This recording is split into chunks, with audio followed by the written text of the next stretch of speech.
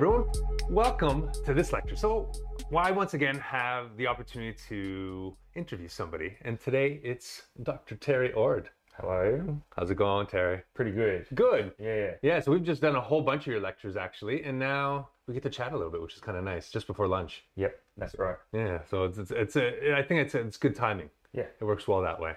So what I want to say about Terry really quickly is Terry has been doing some really, really awesome research on lizards and these crazy fish that also live out of waters. That's true. Yeah, amphibious fish. Yeah, which makes no sense to me, which I guess is kind of what we always think about when we think about evolution. These fish kind of crawling that's right. from rocks, which are really neat. Yep. So, but we're not going to talk about those, are we? No, we're not. Oh, which is, I'm sure everyone's going to be disappointed about that. Oh, we're going to talk about some research, and some of the research is going to be mine. But Good. Yeah. Good. Excellent. Well, at least they'll get a little bit of fill, and then maybe if they want to work with you, they can come back and ask you some more questions. Yeah, absolutely. So the point is that the stuff that I do is it's all over the place. There's all sorts of different types of things: evolution, behavioral ecology, and community ecology, which is what we're going to talk about today. Yeah, which is perfect. Yeah. So in the background, so if you're listening at home, then you won't see this background, but it's okay. It's a background with a bunch of mangroves on there. And some dudes working on these mangroves. But we won't worry about the dudes working on the mangroves. I want you to tell me why these mangroves are so kind of interesting. Okay, so this is a classic experiment that was done in the 70s. And the idea was that the mangroves are forming basically islands off the main mangrove, which was on the mainland. So these little habitats. Yeah, okay. And they're effectively little islands in themselves. Yeah, okay. They're still mangroves. Yep.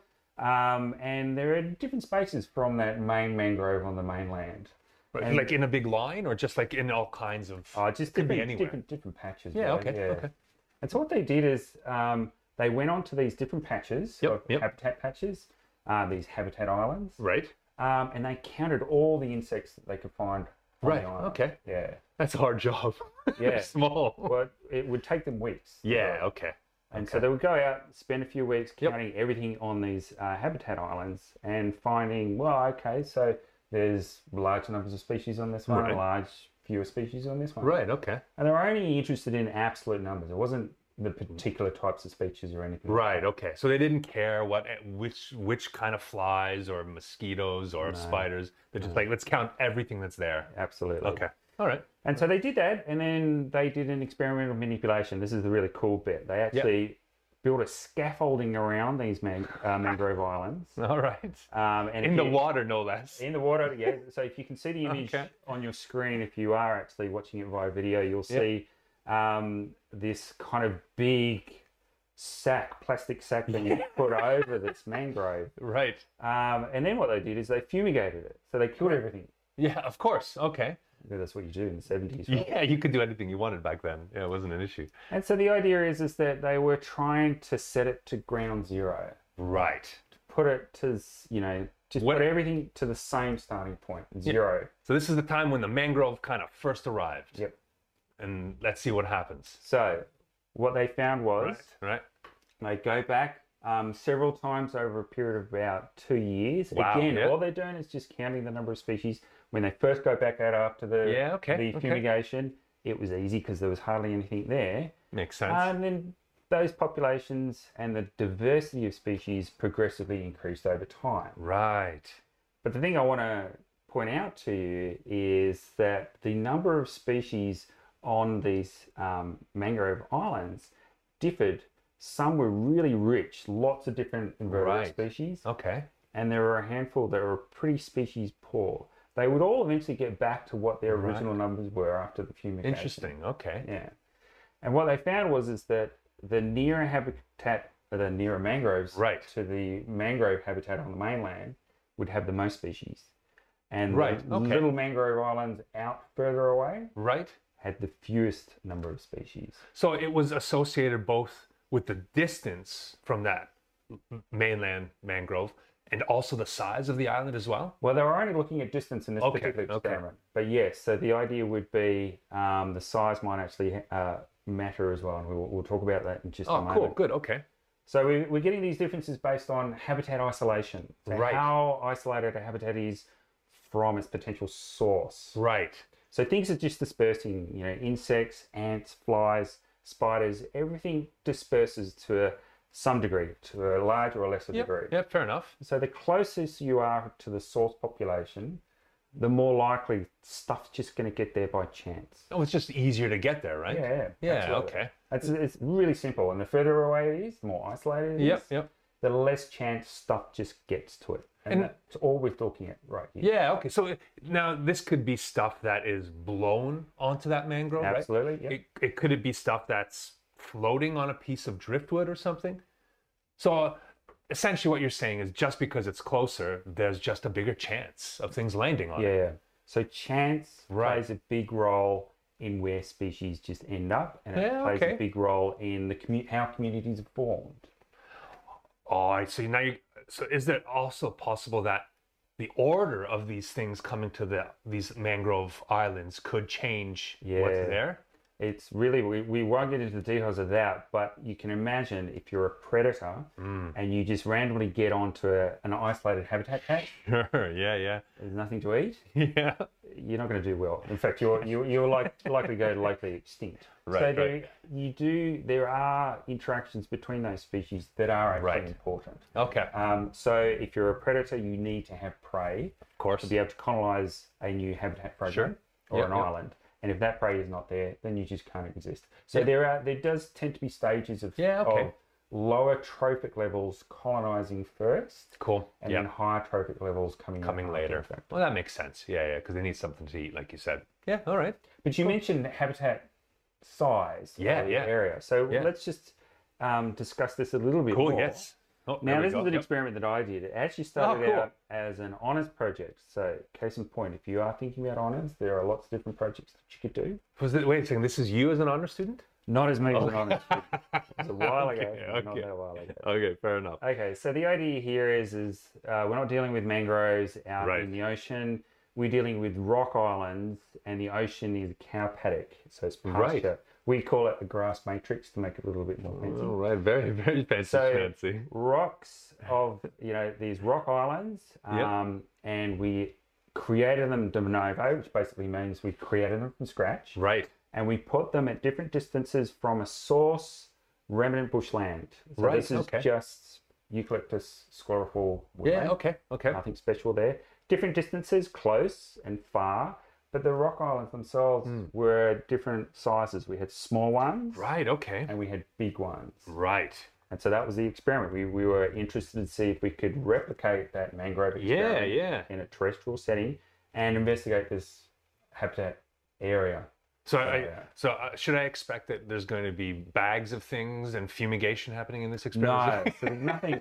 So because we're creating them de novo from scratch, and we were very careful about where we got our rocks from, and we did put dead wood on there. We find that there is going to be communities coming along with the dead wood, to some extent, with the rocks themselves. Sure, that makes sense. But it's not a complete reset like it was for the mangrove. Yeah, okay. Anyway, so we set this up, and the idea was to see what invertebrates and small invertebrates in terms of lizards, maybe even snakes, getting onto these islands and how long it would take them to get onto these islands.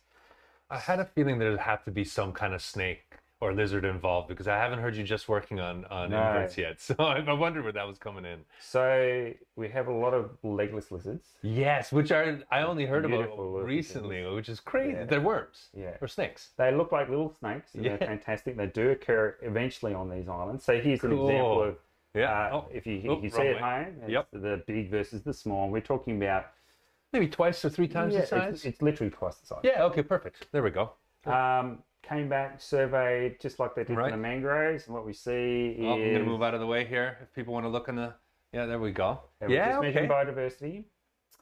We find that it chops around a bit, and after about a year, it settles down. And then the chart in the background is what happens after a year and a half.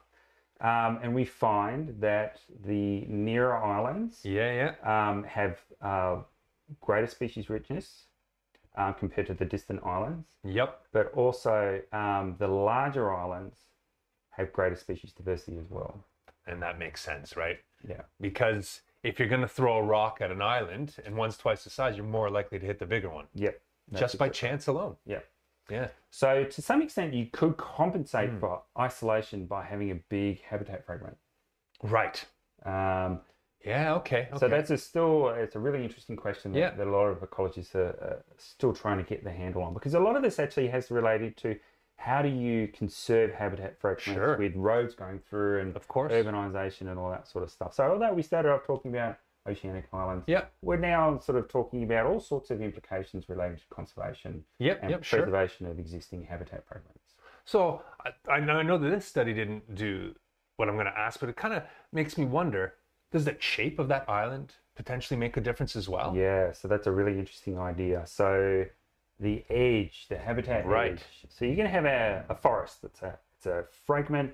Yep. But the edge of that, how long that edge, it depends on whether it's like rectangular, you'll have greater edge. If it's circular, you will have the least amount of edge. Makes sense. Yep. When you go into a forest, you'll see that you're going through a transition habitat, a lot less vegetation, a lot more light.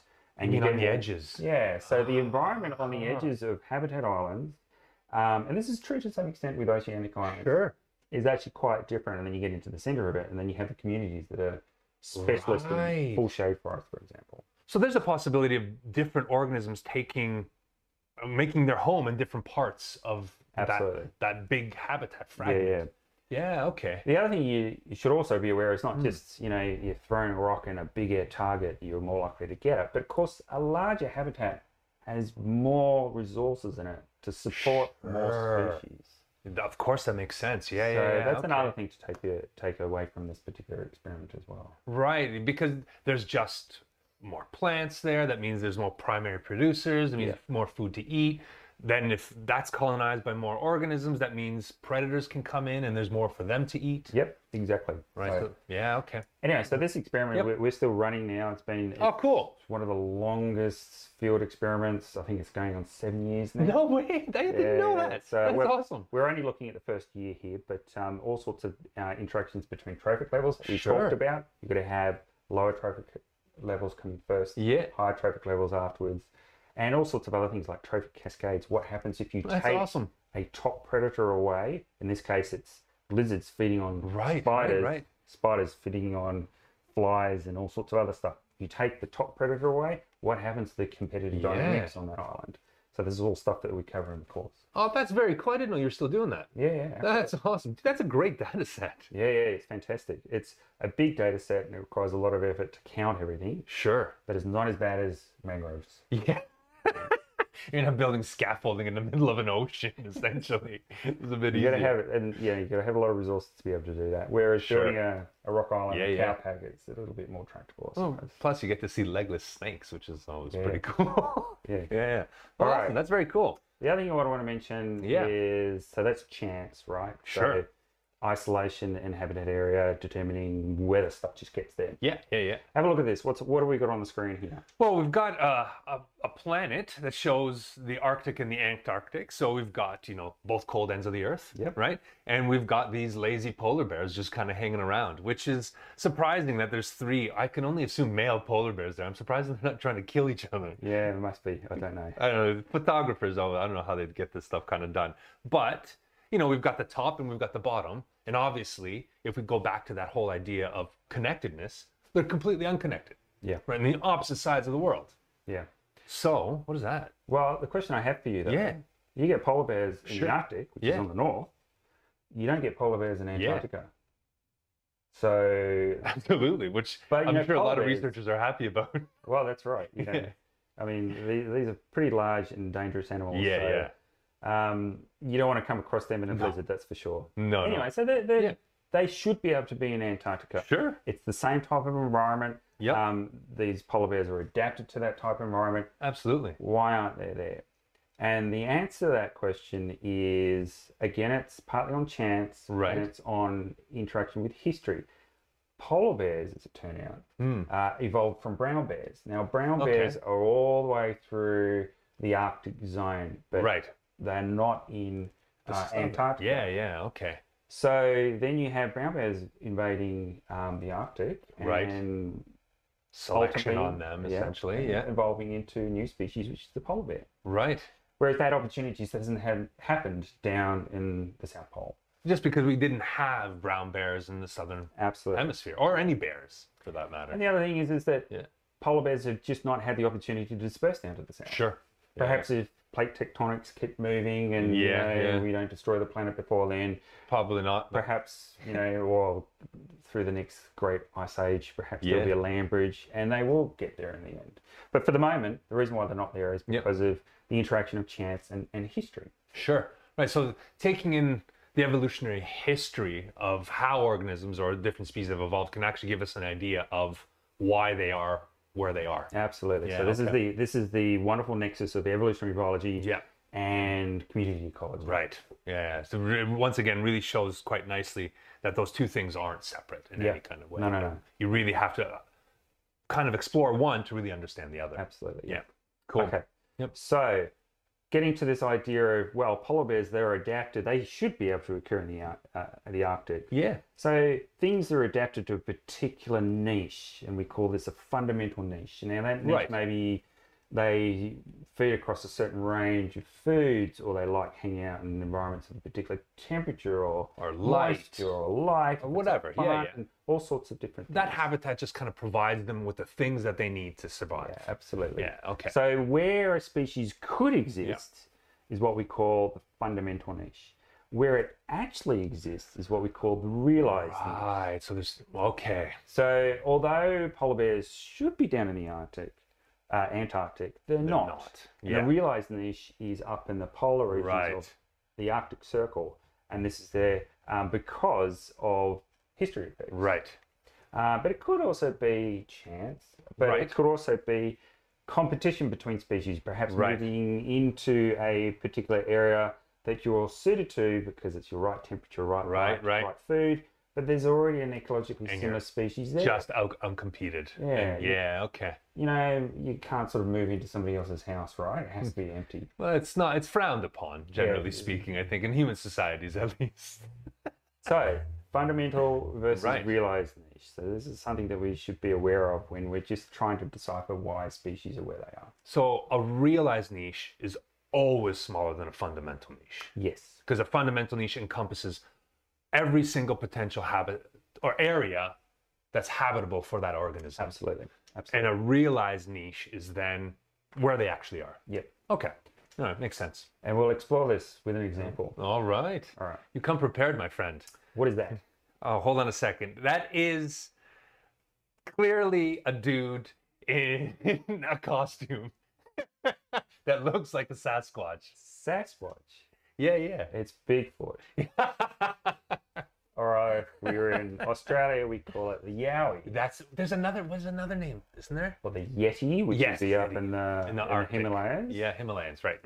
And they all have the same fundamental phenotype of looking like a dude in a suit. Yes. Now, you're Canadian, so in North America, in the United States of America in particular, they've kept a database of Bigfoot sightings. I think this is by the National Park Service. Of course they have. What we have here is a map on the screen here. Right. California, Oregon, and I think Washington. My geography's not too good, but so essentially along the West Coast. Yeah. Okay. And so where people have reported to say, "Oh, I saw Bigfoot," and they go to the national park rangers and go, "Oh, I saw Bigfoot," and then they record where they saw it. Now, fundamental versus realized niche, right? You can actually use where species have been sighted, to then model what their fundamental niche could be or should be based on the climatic variation, and habitat, all that sort of stuff. You're using science now to answer the Sasquatch. This is a fun example, but there's an illustration here. So these researchers use these sightings to model the fundamental niche of Bigfoot. And what they found is it's mountainous areas, particularly the Sierras, and you'll see if you're looking on the video, the top photograph off to the side there is showing the fundamental niche of Bigfoot. Which is essentially, for those of you who are maybe just listening, it's essentially the west coast of the U.S. Kind of goes in a little bit into Canada, kind of starts moving a little bit into California, but it's largely the mid kind of west. Yeah. It avoids the Central Valley like the plague, and there's all sorts of reasons why that would be, but presumably it's because it's very dry and hot and a very different environment to where it's like in the more alpine-like Sierras. And of course, you know, Bigfoot's got all this fur, so he can't obviously live in the center of the U.S. where it's boiling hot. So obviously he's hitting the coast. Plus, it's all taken up with strip malls these days. So if they, you know, like to fast food, it would be okay. Now, the other thing that the researchers did is they also mapped the fundamental niche for the brown bear. Right. Exact same location. So again, the National Park Service are also recording this because bears are a problem on the West Coast because they're going through people's food when they're camping and things like that. So, and you want to know where they are, so you want to tell people that where they need to be safe, right? Yeah. Yeah, makes sense. So they modeled the fundamental niche of the brown bear. Right. They compared it to Bigfoot. Right. And they found that the distribution is identical. Like literally almost right on top of it. Right on top of each other. So, unfortunately, for those of you who are hoping the story was going to say that the Sasquatch is actually real, right. Mike is right. It's a dude in a suit. It's a very famous dude in a suit. If you don't know who it is, it'd be very hot and sweaty in there. But yeah, probably. Those sightings that people have made since then, so bears, brown bears in particular, when they get aggressive, they go back on their back legs and they rear up. And if we had a photo here, it would really show you that from a distance, given the amount of adrenaline that's pumping through your veins at the time of panic, you could forgive people going, oh my God, it's Bigfoot, I'm going to run and report it. But I guess they could technically just be looking at a bear from really far away as well, because bears do kind of get on their hind legs to try and get food, right? And it's just like, oh, there's some dude over there. Clearly must be a Sasquatch. It's probably a bear. That's unfortunate. I know. Yeah, I know. It would be kind of fun if we had a whole population of Sasquatches in North America. And Yowies. Yeah. Okay, it'd be cool. So there's an example of where the fundamental niche comes into play. So environmental variables can help you predict where species are going to exist. I get, if I can just jump into that, I guess it could also help you understand how you can create an environment that for conservation of that animal as well, right? Yeah. Okay. So the challenges for, say, bush regeneration. So you imagine some sort of mine site or urban area or something where the environment's been cleared or it's been drastically altered, and bush regeneration is implemented. So bush regenerators are going in there and planting the trees that were there before and all sorts of things, trying to basically resuscitate the ecosystem that was before.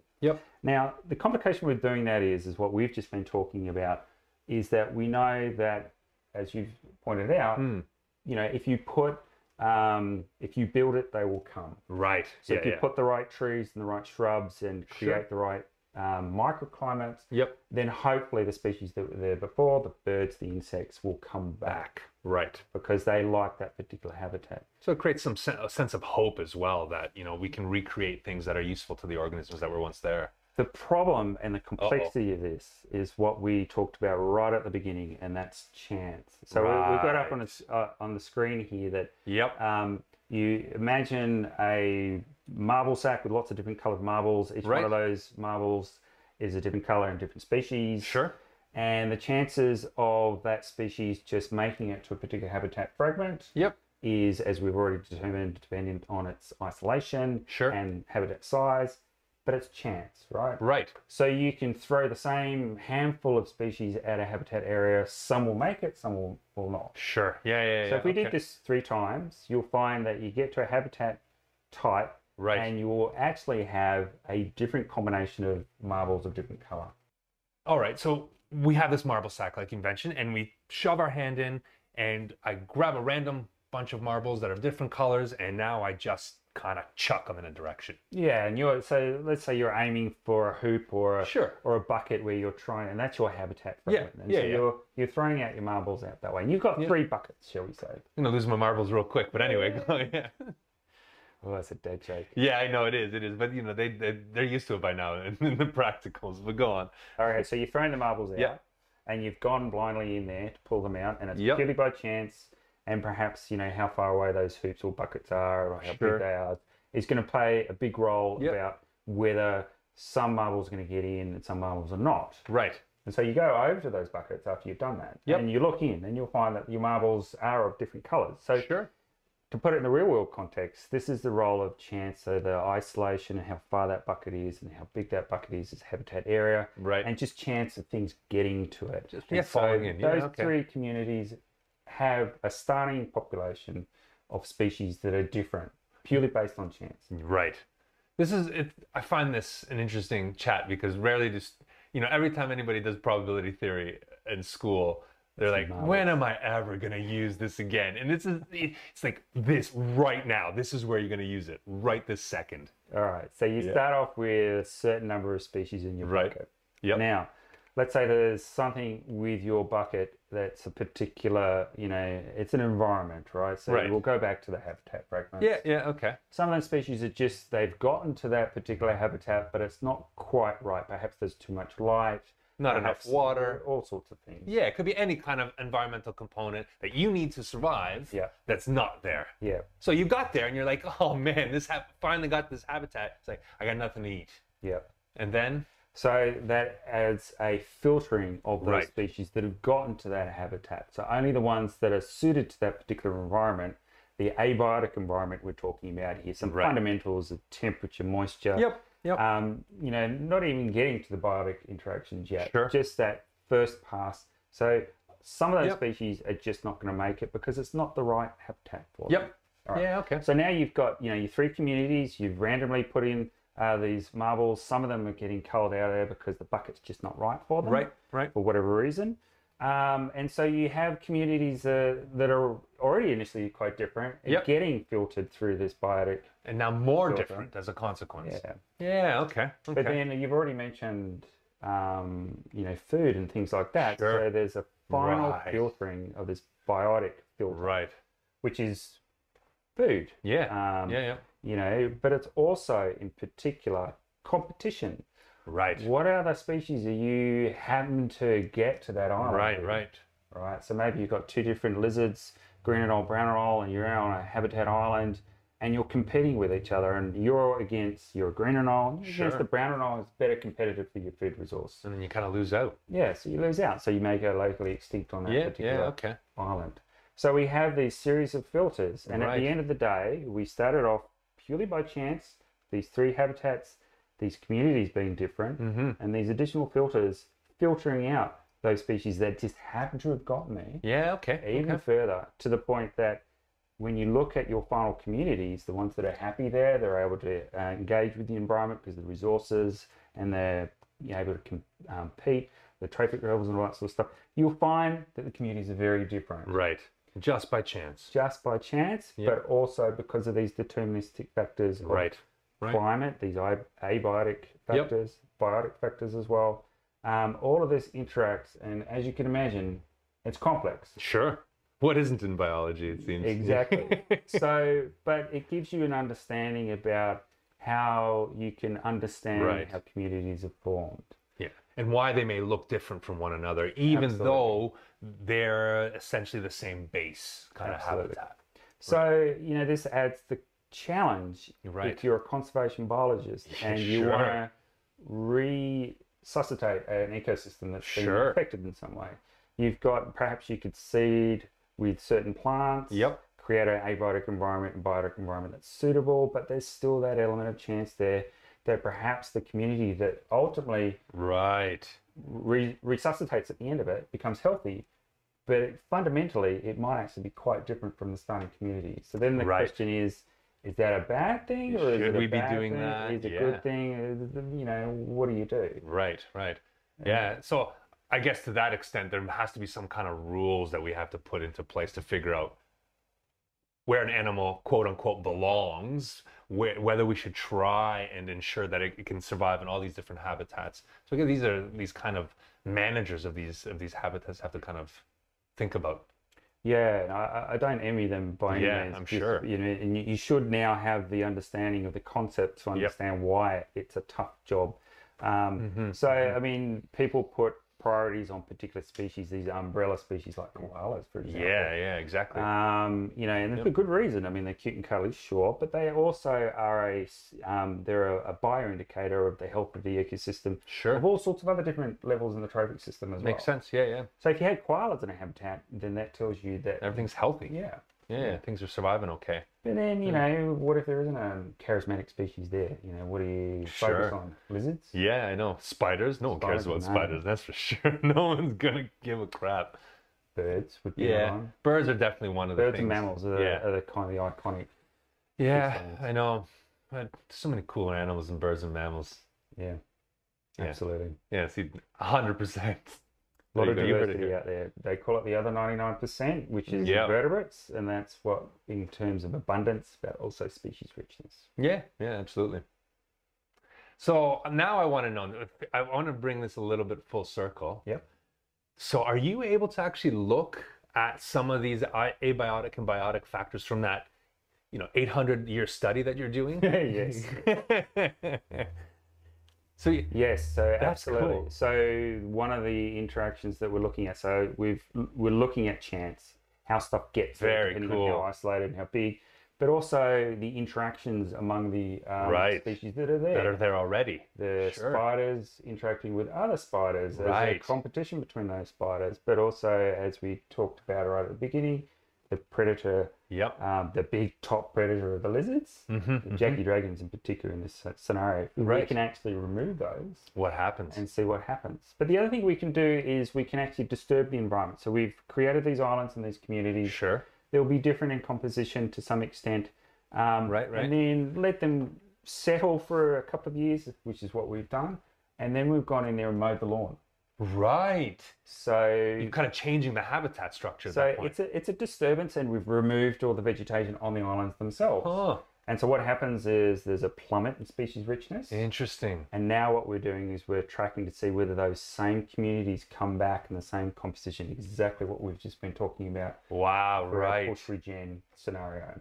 Very cool. So if we look into that marble scenario that you've suggested earlier, just earlier, then essentially that's what you're doing again, right? You're taking these species out and you're essentially throwing marbles again, right? Absolutely. And seeing what comes back. Absolutely. And are you suggesting, I guess I should ask, that the same species will come back? We don't know. Yeah. The answer to this will be a big outcome, because if it is the same. Yeah. And so we know in evolutionary biology that, natural selection creates the same adaptations over and over and over again through things like convergent evolution. Yep. So just because there's chance in a process doesn't mean that you're not going to get the same outcome, because of a whole heap of other things going on. The abiotic and biotic filters going on here. So we could actually get the same communities returning after disturbance, which would be wonderful news for our ability to then rejuvenate a habitat for conservation. That's amazing, right? Because it just means if we can fix that environment, whatever that involves, then we should get back what used to be there. Yeah. But is that too hopeful? Well, if the answer is the communities are different, well, that should open up a dialogue with everybody. Sure. And it'll be a philosophical dialogue to some degree about, a healthy ecosystem that's as species rich, but maybe made up of different individual species, but you've got the same complexity of trophic levels. Right. Given that chance happens in nature just generally, is it bad that it's different from what it was like before we cut all the trees down to get the coal out of the ground?